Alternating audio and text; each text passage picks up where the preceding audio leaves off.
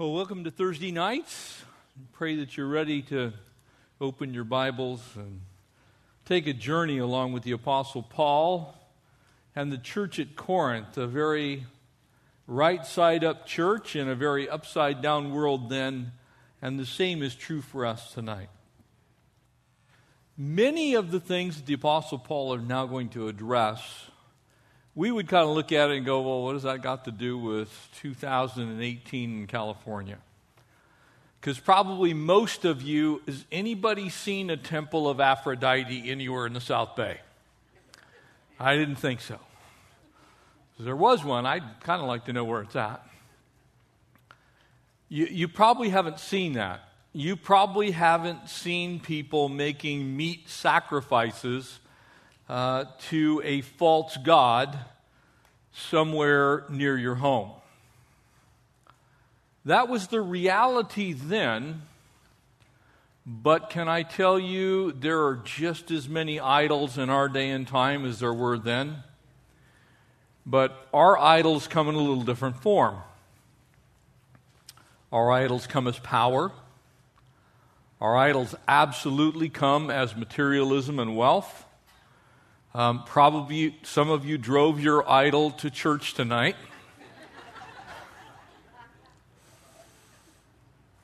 We still worship some things, don't we?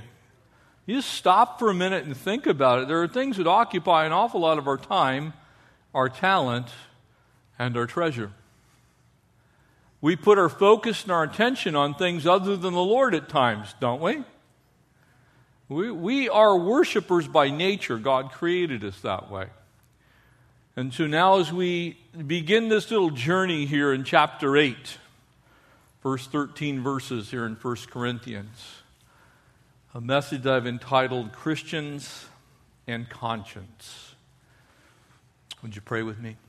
Father, we thank you that the message of the Bible is timeless. It transcends time because it's your word and you transcend time.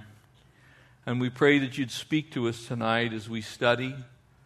We ask that you'd encourage those who are maybe beat down by the world, that you'd lift up, Lord, those who are downcast. I pray that you'd take those who are hurting tonight and tend to their wounds. And God, for those that have come and perhaps joy is on their heart, God, thank you.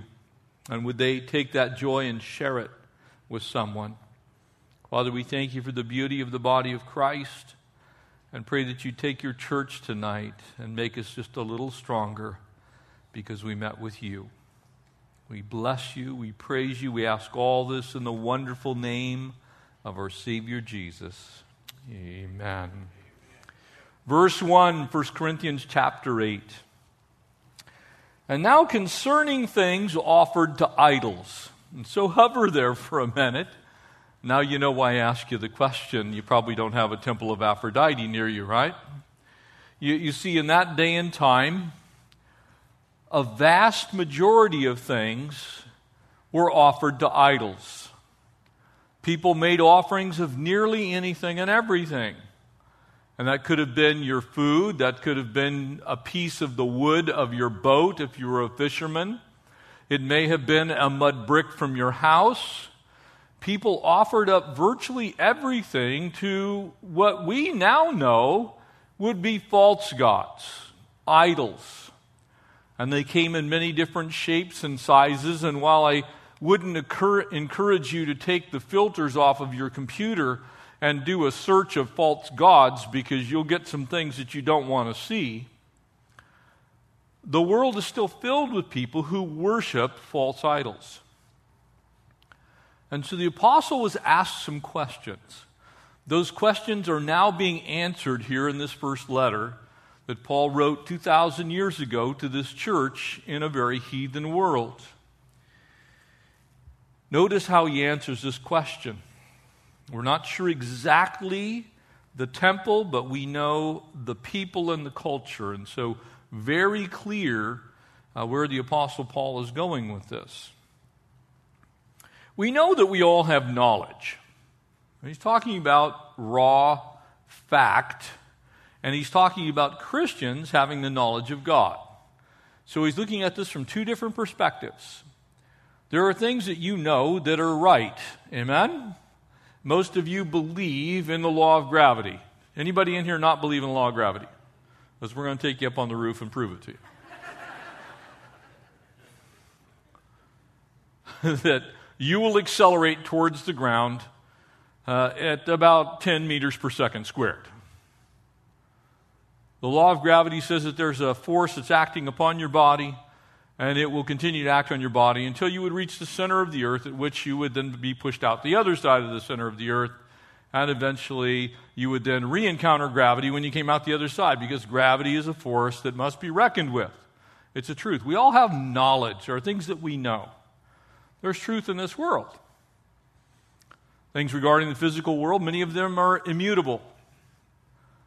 They're unchanging.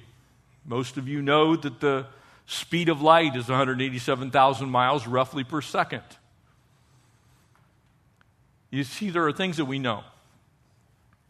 But there's also God's knowledge. And that knowledge is actually righteousness. And general knowledge and righteousness are not necessarily the same thing. Because you can have all the facts and figures correct and absolutely not be okay with God. You can get everything pinned down and not be okay with the one who created everything. Paul's got righteousness in view. And so he says knowledge puffs up. Any of you ever met someone that I like to affectionately call a windbag? A sack of hot air? A bloviator? A pontificator maybe for some of you. Yeah, you've met people who they're filled with knowledge. There's an awful lot of college sophomores and juniors that think that the world now revolves around them because they've taken 2-3 years of college courses, and of course, they now know how the universe works. Knowledge in and of itself is good, but it can also puff us up. It can also make us think more highly of ourselves than we ought to. But love edifies. The word edify or edification means to build up. Knowledge puffs up. Edification, that love builds up. He's contrasting these things. And if anyone thinks that he knows anything, he knows nothing yet as he ought to know. But if anyone loves God, this one is known by him. The supremacy of God's love in our lives should not ever be pushed aside for any reason. The love of God in us is the thing that actually constrains us to do right. It is the love of God that motivated Jesus to go to the cross. It's the love of God that's drawn you to repentance in the first place and a right relationship with the Lord. It is the love of God that is at the heart and the center of virtually everything that we are as a child of God. Do we have truth in our lives? We absolutely do. Is God's moral character unchanging? It absolutely is. But we are God's children because He first loved us. Amen?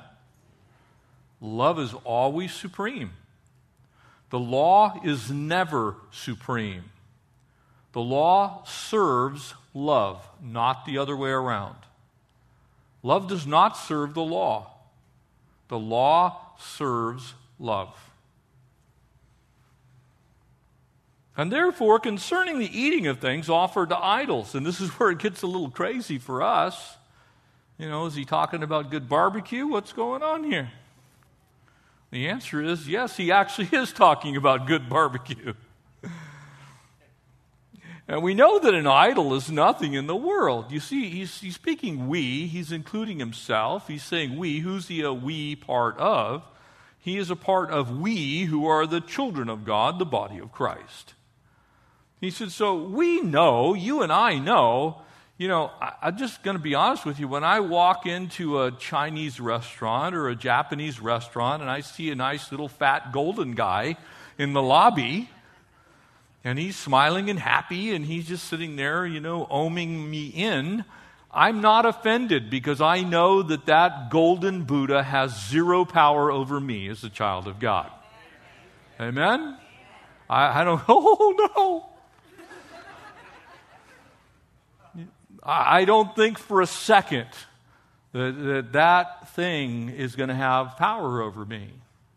Because I know in whom I have believed, and that he is able to keep me whom he has committed unto the day of Christ Jesus. My hope belongs in Jesus.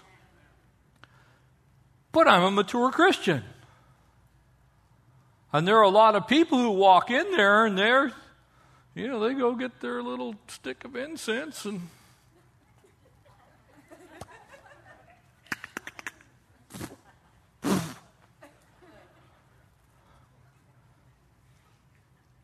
so what do we do with that? That there is no other God but the one. There is one God in three persons. That's why the beginning of the Shema is the Lord thy God is one. There's one God. Existent in three persons, the Father, the Son, the Holy Spirit.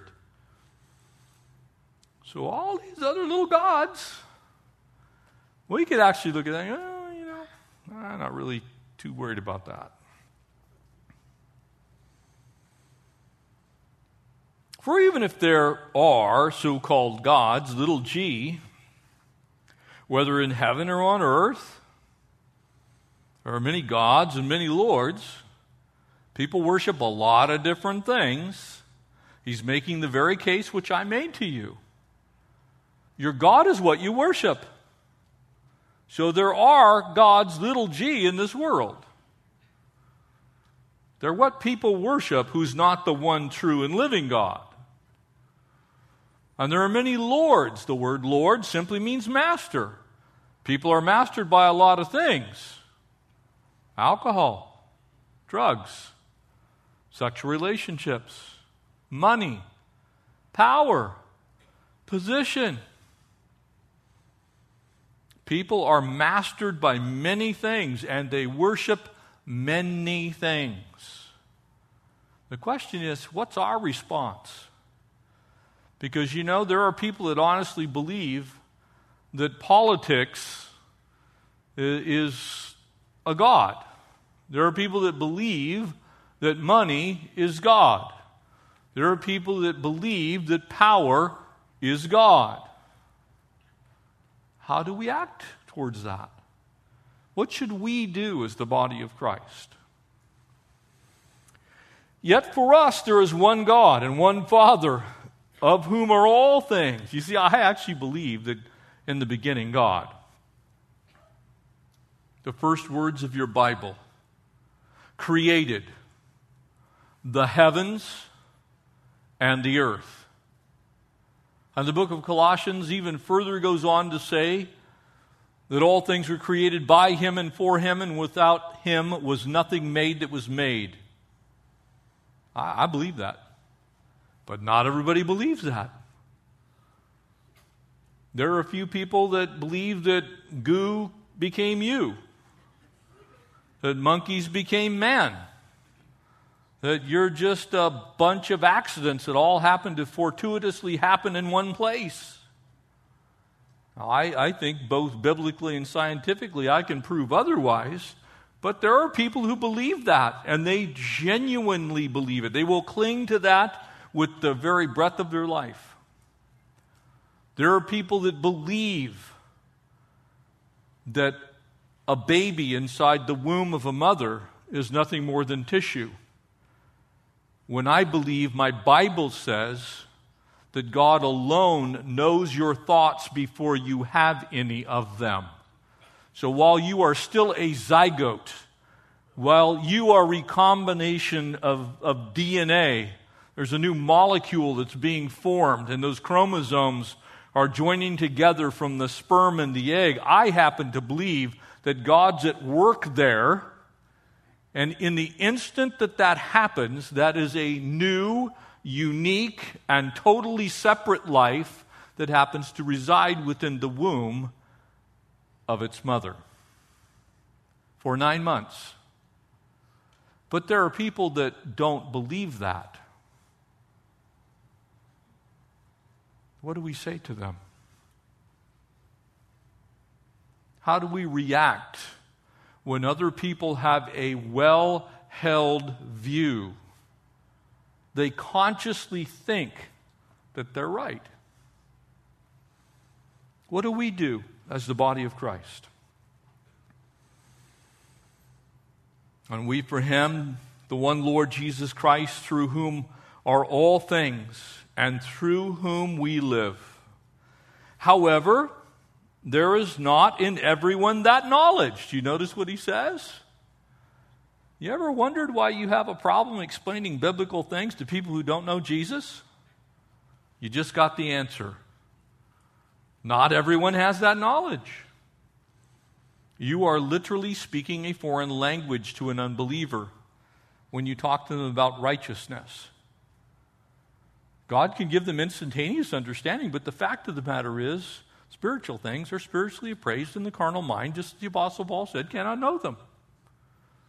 So don't be surprised when an unbeliever doesn't believe. I know it's hard to imagine. There's a reason that someone who doesn't know the Lord is referred to in Scripture as an unbeliever, because they don't believe. They don't have that knowledge. What do we do with that? How do we respond? And here he goes on to explain it now. For some, with consciousness of the idol, until now eat it as a thing offered to an idol. In other words, they literally believe that that idol is real. They offered the meat to the idol, and in doing so, they're paying homage to the idol, and the idol can do something for them. I can tell you there are a lot of people that poured their lives into making money and offered themselves on the altar of materialism, and they've paid homage and they've paid their dues to that God, only to find out later that God doesn't even care about them. But they sure believed. That's why they put in 75 hours a week. That's why they allowed their family to be destroyed. That's why they switched spouses multiple times. That's why they gave up everything in search of the blessing of the false god. That's why they did it. That's what was going on. They believed in the power of the false god to reward them. And then all of a sudden, that plan is revealed for what it is. A lie. But make no mistake, they believed in that God. And they acted as though they believed in that God.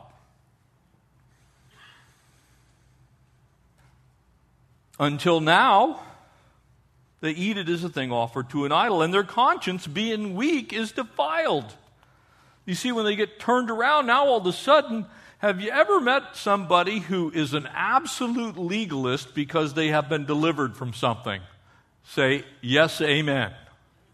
It's the weirdest thing in the world, but when we have been delivered from a specific god, a path of sin, maybe that's drugs or maybe that's alcohol or a sexual relationship or materialism, when you've been delivered, here's what usually happens. You become the world's number one defender of righteousness in that area. It's like, man, you smelled an alcohol. You have wine corks in your house. Good Lord, man, what's wrong with you?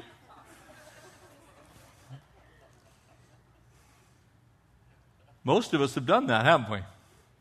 God delivers you from some pattern of sinful behavior, and all of a sudden you're walking with the Lord. You understand that that's not good for the child of God, and all of a sudden anybody who even gets anywhere near that, oh man, you're going to lose your arm for that one. You become a legalist. Here's the problem. It wasn't being a legalist that brought you to faith in Christ that healed you from those things. It was the love of God. And now all of a sudden you think that if you beat to death that poor person in this area of living, that somehow they'll be better for it. Can I tell you, your Bible says something very different. It is the love of God that draws men to repentance. It's not whacking people over the head with the holy baseball bat of righteousness. We like to do that. It's like,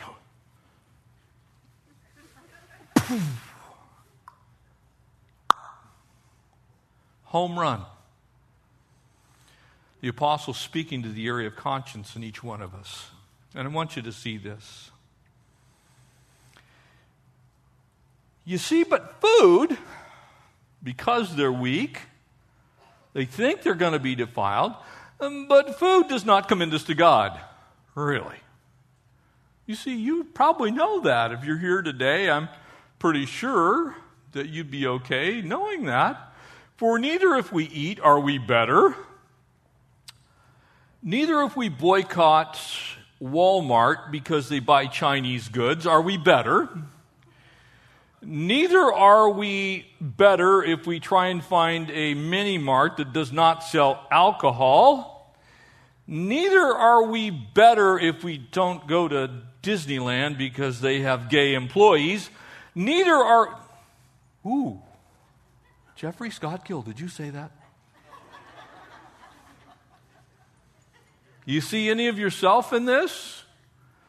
Neither are we better if we eat, or if we do not eat, are we the worse? So for those of us who are prone to say, I don't have TV. Oh!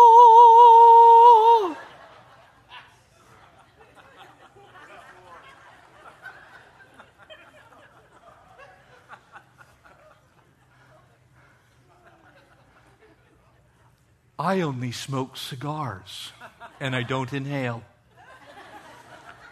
You know what I'm saying? We all got our little issues, don't we? And we walk around and like, I only watch the Discovery Channel.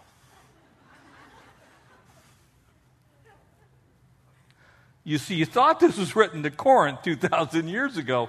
It was written to all y'all. But beware lest somehow this liberty of yours becomes a stumbling block to those who are weak. You see, it works both ways. You can have the liberty to watch TV. You can have the liberty to, maybe you're that person that you want to imitate Charles Spurgeon and you've got a pipe. And every once in a while you pack that thing with tobacco. So I know where some of you were going. Not buds. Because that'll change your mind and that will be sin. But see, you might have a liberty. You got something that you're okay doing. The Bible doesn't clearly say, if you do this, it's wrong. Beware lest somehow this liberty of yours become a stumbling block to those who are weak. For if anyone sees you who have the knowledge eating at an idol's temple, will not the conscience of him who is weak be emboldened to eat those things offered to idols? You see, you can help somebody fall into sin by taking your liberty and flaunting it. By taking that which maybe is okay for you and encouraging a weaker brother to do the same, and it's not okay for them. And because of your knowledge shall a weak brother perish for whom Christ died? But when you thus sin against the brethren, do you notice what it says? When you take your liberty, you see, because we could all sit around and go, it's okay. That's not, you're not going to hell for that one.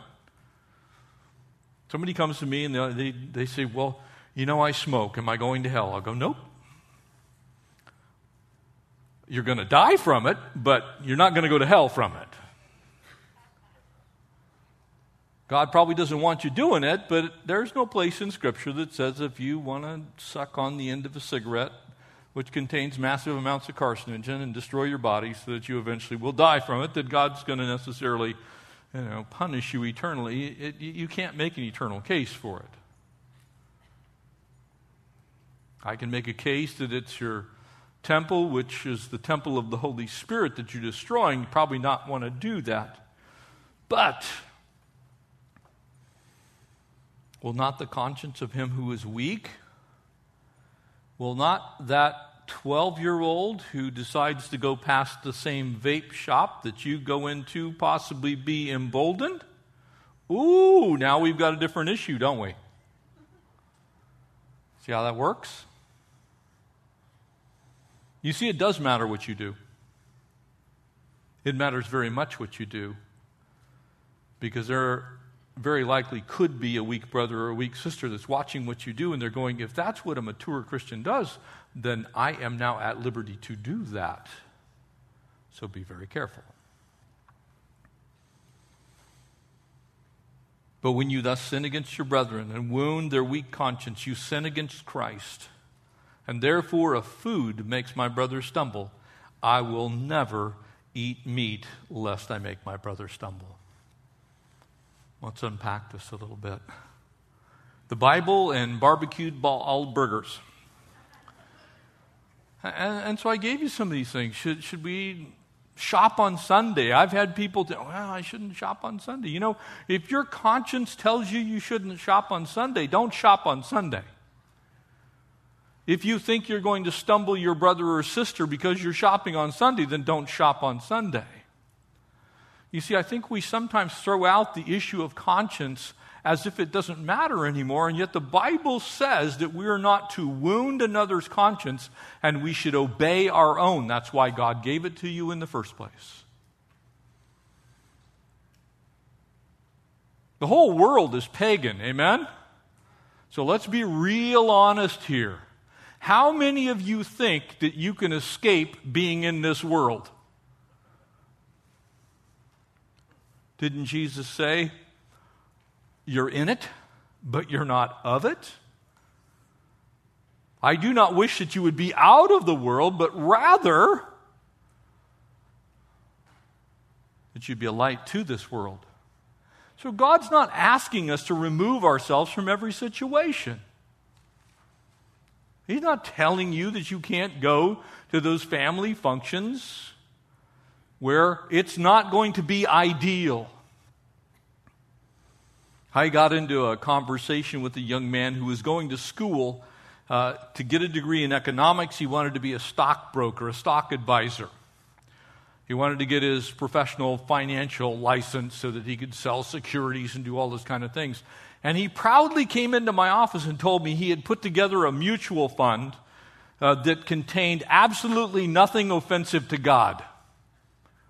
And I said, oh, well, I'm interested. Let me hear about this. He started going down the list, and he had in there, companies like Merck, a medical company that just happens to make about half of the world's abortifacts, things that cause abortion, medical, RU486. He went down the list, and, well, this is a division of Seagram's that doesn't actually make alcohol. Oh, so you think that the profits from one part of the company doesn't go to the rest? The world is so interconnected, it is impossible. Let me tell you this. It is impossible for you to be fully withdrawn from any and every kind of evil in this world as long as you're here. It's impossible. You're going to see things you shouldn't see. You're going to hear things you shouldn't hear. Because just in case you haven't figured this out, you cannot drive on the freeways of Southern California with blinders on and earplugs in, unless you want to die and kill other people with you. But as you're driving down the freeway, what are you going to see on the billboards? You're like, can't look at that, can't look at this. Pretty soon you're not even looking at the freeway. You have to trust that God is alive in your life, and He is able to defend your mind from the attacks of the wicked one. You put on that helmet of salvation, and you get out there and preach Christ and Him crucified. But you can't withdraw from the world. It isn't going to do a bit of good. The kingdom will not advance if every last believer grabs their family and puts them in a nice little huddle and they move off to some place in the middle of Montana and build a bomb shelter and live in it. That's not God's plan for the church. God's plan for the church is so let your light shine before men who do not know Jesus that they will see your good works and glorify your Father who is in heaven. So that means you're going to be around some unbelievers, some unsaved people. And you know what? They're going to cuss, and they're going to drink, and they're going to smoke, and they're going to say things. And I'm not suggesting to you that you dip yourself in the sewer of the world, but it's unavoidable. That's part of being here instead of there. One day you're going to be there, and all that'll be over. But for right now, you need to be careful. So the question is not, can you remove yourself from it, but what do you do in it? How do you conduct yourself in this world to have the maximum impact for the king and for the kingdom? That is what Paul's addressing here. How do we as people who know that those idols are false idols, how do we as people who understand fully that Satan is a murderer, he seeks to kill, destroy, and wipe people out if he possibly can, how do we live in this world? In other words, what is a believer to do? You see, whether you are in Corinth or whether you're in LA, there's a couple of things for you. A mere association in all social settings with unbelievers is an absolute impossibility. You can't do it. I've actually had people come to me, well, I don't even talk to my family anymore because they're not saved. I want to punch them. It's like, seriously? You don't talk to your unbelieving family? Who's going to tell them about Jesus? You think their drug-dealing friend's going to do that? You've been called to be salt, preservative, and light, illumination to a dead and dark world. You can't pull yourself out of all these things, but you can do something with the situations you've been placed into. If we take the church out of the world, we are their best hope. We are how they're going to hear about Jesus.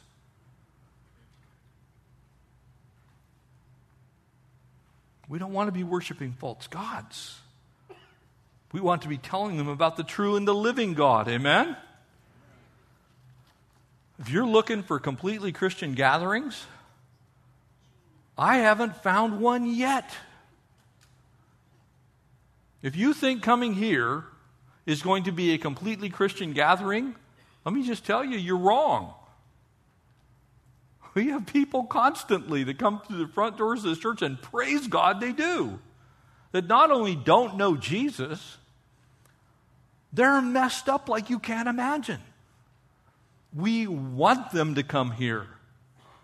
Do we want them to defile the house of the Lord? Of course not. But the fact of the matter is, you're going to come in contact with the world because you're in the world. And so Paul begins to unwrap this, and he says to us, look, we need to take every opportunity we can to tell them about him, about Jesus. You know, knowledge of this world just puffs people up. But love, real love, God's love, changes people's lives. We need to have that spirit of love. And by the way, it's not love without truth. It's truth in love. Exactly what the Apostle Paul told the church at Ephesus in chapter 4. He said, look, speak ye therefore the truth to one another in love. You see, you can have all the facts right. Look, Paul wasn't saying, hey, just go to the temple of Aphrodite and, just hang out with the naked temple prostitutes and have a Baal burger. That wasn't what he was saying. But he was saying if somebody takes the meat from the temple and brings it to their house, And just because it's meat from the temple and you've got opportunity to minister to them, sit down and have a meal with them. Don't compromise the gospel. Don't compromise your walk in witness. But just because there's a glass of wine on the table, nobody's going to lose their salvation over it. But if you're the only Christian sitting there with your family, who do you think's going to pray over that meal? Who do you think's going to show them the love of God? So keep your legalism in your pocket. Speak the truth in love to them. You'll have ample opportunity to help them understand that that's probably not the best thing in the world, because every drop of alcohol that goes into their system is poison. But when they don't know the Lord, they don't know that. And so you banging on all of their sinful issues endlessly, hitting them with that hammer of righteousness, probably is not going to have a whole lot of effect. You love on them first and let the love of God draw them to repentance. Figure out some way to talk to them. And again, I'm not suggesting you sit in the middle of a drunken mess at a bar and sully yourself. But when you have an opportunity to be near people who desperately need the Lord, and it is a neutral environment where it is not clearly carnal, but there's a handful of things going on that maybe are not quite the way the Lord would have them go, tell them about Jesus. By the way you live, by what you do. You know, when you're sitting with the family and you're all gathered around and every one of them's drinking and you're, well, you know, I really don't do that. And you don't say, well, I don't do that. You see, there's two ways I just said the same thing, isn't there? One leaves open the question, well, why? Oh, the Lord delivered me. And I'm so grateful to the Lord for what He's done in my life. You know, I don't miss it a bit. There's nothing that alcohol's ever done for me other than destroy my life.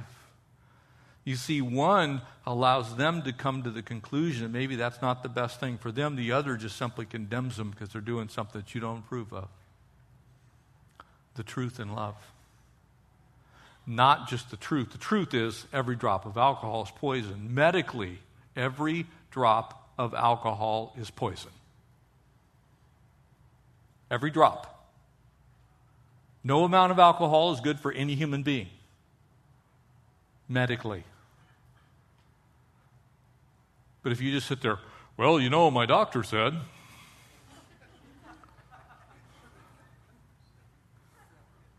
But if it comes from your heart, because you love them, very different story, isn't it? You see, you allow God to work through you. Because love outranks that knowledge. You know that where they're going is the wrong direction. You know that what they're doing is going to be painful.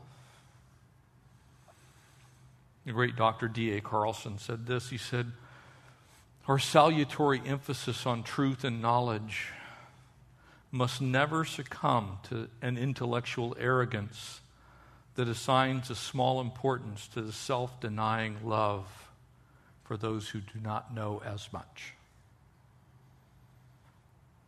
That's a man with 3 earned PhDs. So you can't get to that place to where it's all about information. It's just about knowledge. Paul saw that this group in this church was actually lacking in love of God and love for one another. That was the real problem. He says, look, if we take this same meat and we take it to somebody's private home, if you're a believer, you know that that meat has no power over you. It's just a steak. It's barbecue. It's a burger. Your eternal destiny is not going to be determined by whether you sucked back a quarter pounder with cheese. Which, by the way, I'm a little hungry right now. We get all hung up on this stuff instead of getting hung up on Jesus. Falling deeply in love with Jesus and seeing other people as we should see ourselves because we used to be exactly as they are. Isn't it funny how when you get delivered from something, all of a sudden you look at that same issue in somebody else's life and you go, oh man. How in the world could you ever get yourself into that mess? Not the same way you did. The lies of the enemy acted out. You see, knowledge places the emphasis on the knower. But love draws our attention to the one who's loved. Isn't that crazy? Knowledge is on the knower. I've bumped into so many people, it's almost laughable. I've gotten business cards that have to have 3 sides because there's so many, letters after the person's name. Yes, I'm the first and third and second, fourth vice president of the third section of the company, and I have a PhD, a THD, a BHD, and a ABC 123 KFC. And you look at the card, it's like, man. You just bow before their superiority, you know what I mean? But see, knowledge draws attention to the knower. But the love of God draws people towards the one who loves them. God wants us to be like that. Knowledge attempts to define love. But love makes use of its actions to refine who we are. In that sense, knowledge actually is supposed to serve love, not the other way around. So very often we have it backwards. And so we run around in our little veneer of legalism. And we use that as the covering, the very thin covering, for why we fail to live lives of love towards those who don't know Christ. Driving down PCH, we got some strange folks in Lomita. And some of them claim to be, just on fire for God. There's these 3 guys that have this ongoing battle as to whose sign can get tallest. It started out like, repent, the kingdom of God is at hand. They thought they were John the Baptist or something, I guess. And they've added like successive layers of PVC pipe and signs on there. And now it's like, the one guy's got like a 12-footer. And so I guess he's just more holy than the 8-foot tall sign guy. And sometimes they're on opposite corners. And they're like dueling for righteousness. Can I tell you something? I have never once seen either one of those guys share the gospel with anybody. Because nobody wants to be near them. Because whatever they got, nobody wants. Because it is so unloving. It paints God out to be this absolutely animalistic hater of everything. God loves people. And we're supposed to tell them that. We're supposed to be those emissaries that just wander around and again, speak the truth in love. Make no mistake what I'm saying here. God's character is not changed. I change not, says the Lord. So he is still holy. But if you thrust the holiness of God into the face of someone who doesn't know him, the only thing they can do is either cower in fear or run away. It's the love of God that draws them. It's not legalism. You might scare somebody, Basically, God doesn't want you to be a spiritual windbag. Because that knowledge puffs up. Look, let's be blunt. Nobody can know everything. And nobody does know everything except for God. And so the person who claims to know everything about God doesn't know anything at all. And that's exactly what the Apostle Paul says about God. So if you think you know him all that well, you probably don't know much. I tell people frequently and often, it is amazing to me in this stage in ministry, 3 decades of doing this, that I'm still amazed that, man, I need to grow in that area. I need to rethink the way I think about that subject. I need to take 30 seconds and ponder the goodness of the Lord before I speak instead of after.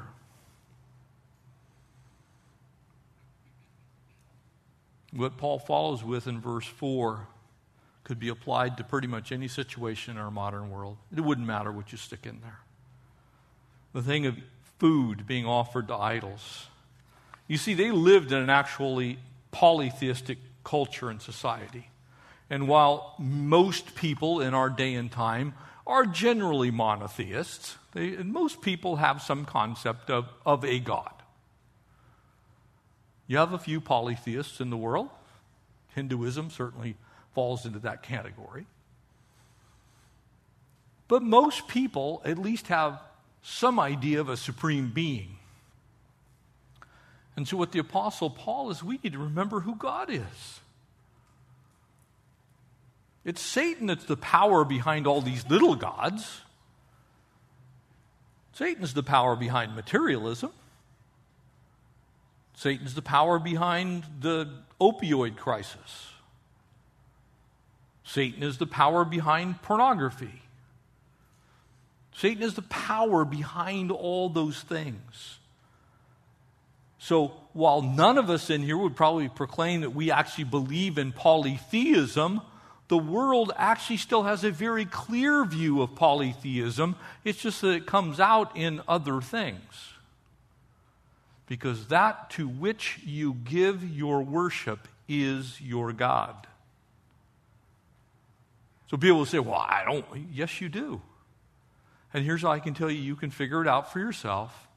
That to which you dedicate your time, your talent, your treasure, and your worship, that's your God. What you spend your time, your talents, your treasure, and your worship, that's your God.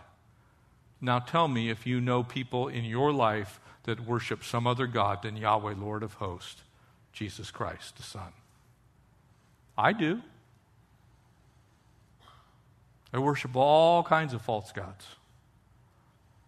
They wouldn't call him a false god, but they dedicate their time, their talent, their treasure, and their worship to something other than the Lord. Who's your God? Who is your God? Who is our God? Christian theology says there is but one. Comes in 3 persons. God the Father, God the Son, God the Holy Spirit. But not everyone knows that.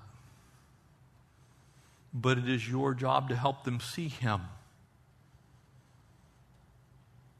So all these other things that we do that kind of frighten people away from knowing the one true, the one God in 3 persons, meeting Jesus Christ, all the things that we do that steer people away from that end goal is antithetical to the purpose for which you still exist on this planet.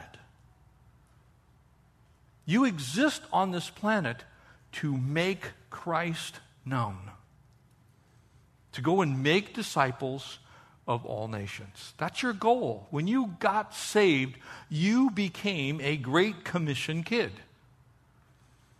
You're supposed to go, therefore, into all the world. And your world may be right around your home. Your world may be down the street. It may be at work. It may be someplace around the world. But we've all been given the same commission. The Great Commission is to all disciples, by the way. Not to just a handful of people who call themselves evangelists. It's to all of us. We're to tell them about the one God. And so if we're wounding the weak conscience of people who don't yet know Him, or the weak conscience of people who do know Him, we are defeating the purpose of discipleship. Because a disciple is one who sits under the teaching of someone else. A disciple is a learner. When Jesus was frequently and often called Rabboni or Rabbi, it simply means teacher. And a teacher teaches, amen? And so they were called His disciples for the purpose of, they called Him Rabboni. Whatever you know, we want to know. And whatever we have learned, we want to teach. That's what it means to disciple. You can't make disciples of the God who loves the whole world by being unloving. Because that will outspeak all of your mental knowledge. That will overthrow every wonderfully prepared Bible study you do. If you lose the love of God, you've lost the one thing by which the Bible says we are defined. All men will know that you are my disciples if you have love one for another. It's a defining characteristic. And so when the church becomes unloving and the church just becomes legalistic, we lose basic theology. Because we're making known the God who loves the whole world. Amen? For God so loved the whole world that He gave His only begotten Son. Amen? Amen? Not that He just loved really righteous people. Not that He just loved the church. Not that He loves people who are on fire for Jesus. God loves lost sinners. God loves wandering sheep. Those stories, the lost coin, the lost sheep, the lost boy, the lost son, the prodigal, why do you think those are in the Bible? Because God loves finding lost things. Think about the prodigal. The father made himself nearly naked, shamed himself, and ran down the road to his still filthy son, who stunk to high heaven because he'd spent the night in a pigsty. That doesn't sound like, boy, you better get cleaned up. You want to come home. That was, oh, please come home, and I'll help you get cleaned up. Do you see the difference between those two things? You see, the legalist says, you clean yourself up and I'll talk to you.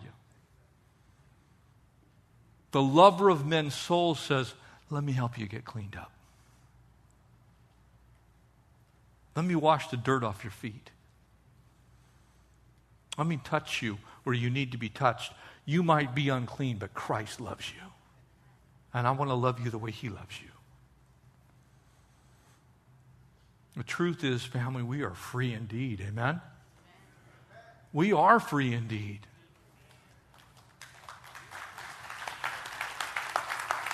We are free to love the unlovable. We are free to touch the untouchable. We are free to do the undoable. We are free to make possible the impossible. To be free indeed is to be empowered by the one who is freedom.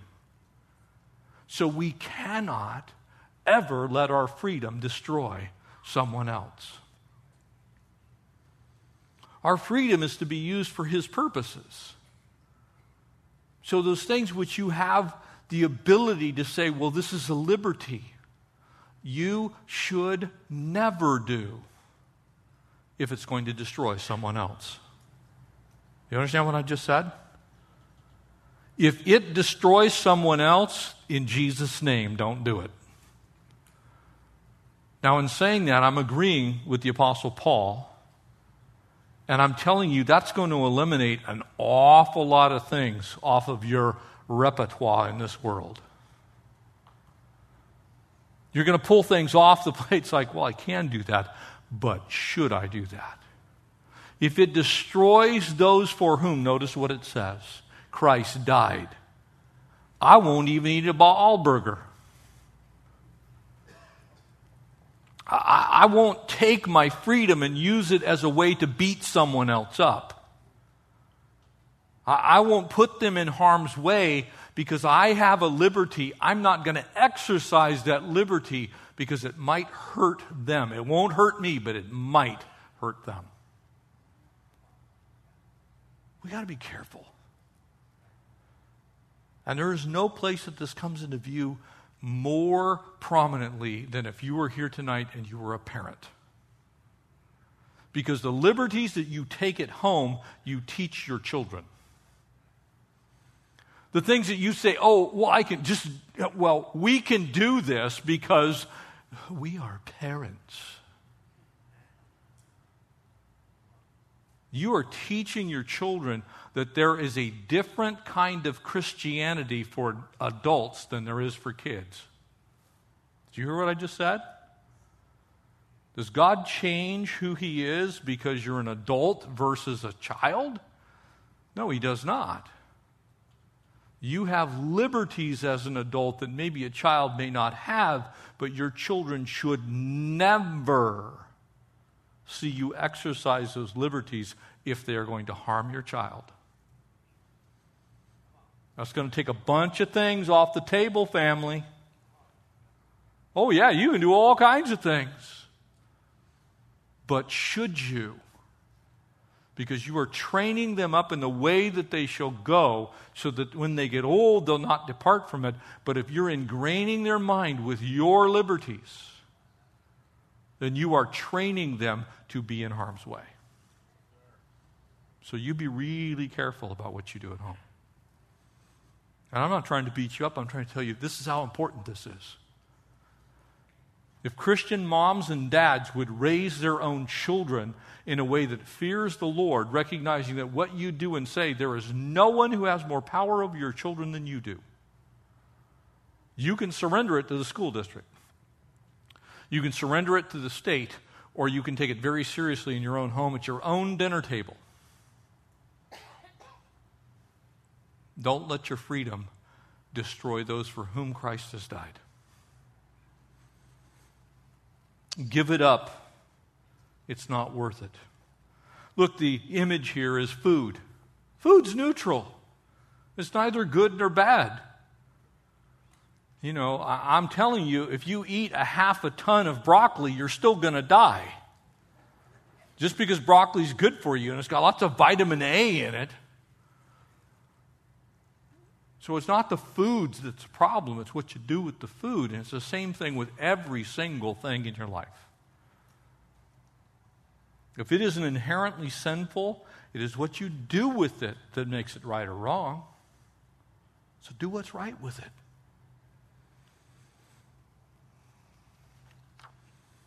Meat can't bring you closer to God, but it can push somebody away.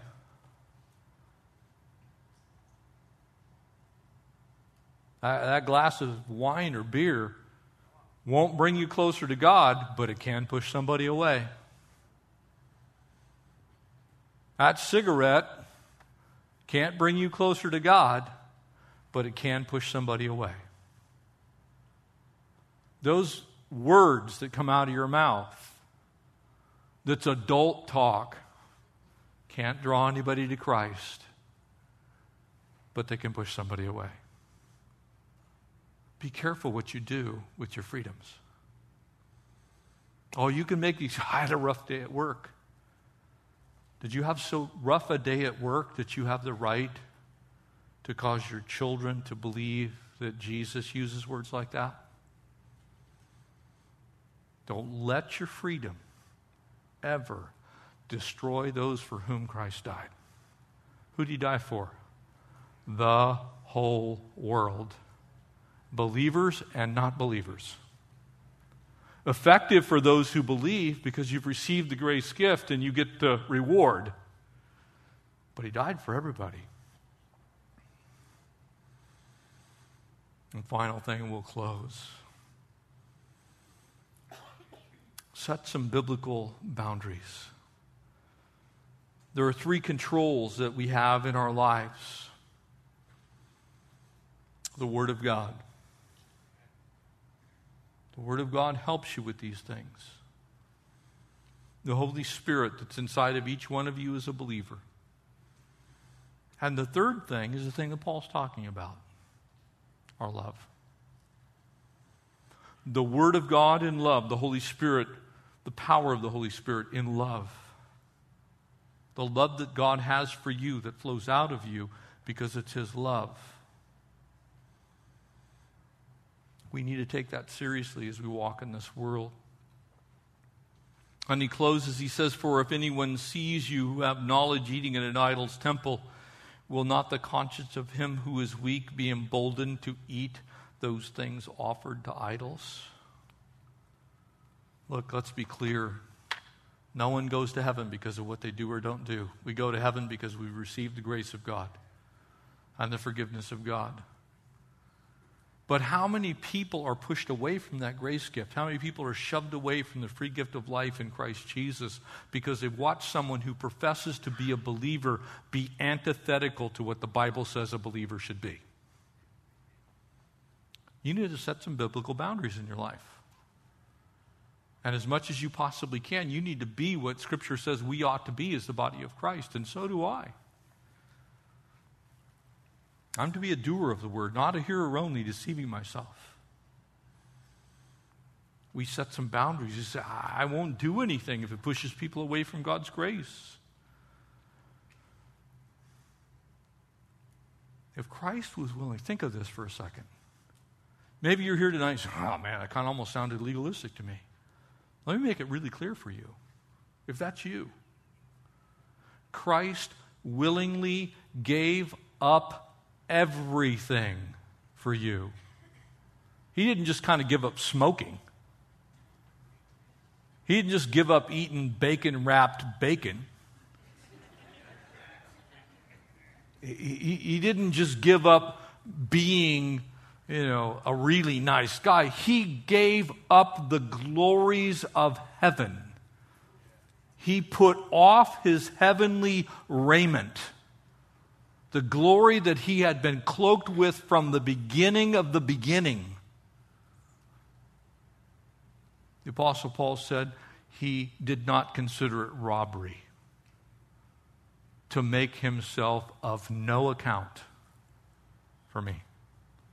So if Jesus, my Savior, can put that off, can I not willingly give up some things so that other people can know Jesus? We sure can. Be careful with your liberties. Don't violate your conscience. Don't force people to violate theirs. Leave people in the hands of Jesus and let the Holy Spirit do the Holy Spirit's job of convicting of sin and righteousness, exactly as John 16:8 says. That's our call. To walk as he walked, to be as he was and is, and to show people the love of God. If we do that, I won't have to violate my conscience. I won't be tempted to do things I shouldn't do. I'll live a life that's pleasing to him. And I guarantee you that anything you give up in this life, you will not miss in the next. Amen? Would you stand with me and we'll close in prayer. Pastors are going to come up and be available for prayer if you need prayer, and then we'll close in song. Father, we thank you. Father, I thank you for delivering me, for delivering us from ourselves, Lord, from the bondage of sin and death. Lord, that you would call us your own beloved, that you would adopt us into your family. God, help us to deal with our freedoms in a way that speaks your name, that professes your love. Lord, help us to give up anything and everything if it hinders someone from coming to you. God, would we gladly give those things up? And Lord, we thank you for our freedom that we have in you. And so, Lord, we're grateful that you have blessed us and given us rich, abundant lives. And we pray that those lives would be marked for you, for your kingdom's work. Lord, bless us as your church. And now send us with joy. Lord, fill us with joy as we endeavor to walk with you. In Jesus' name, amen. Amen.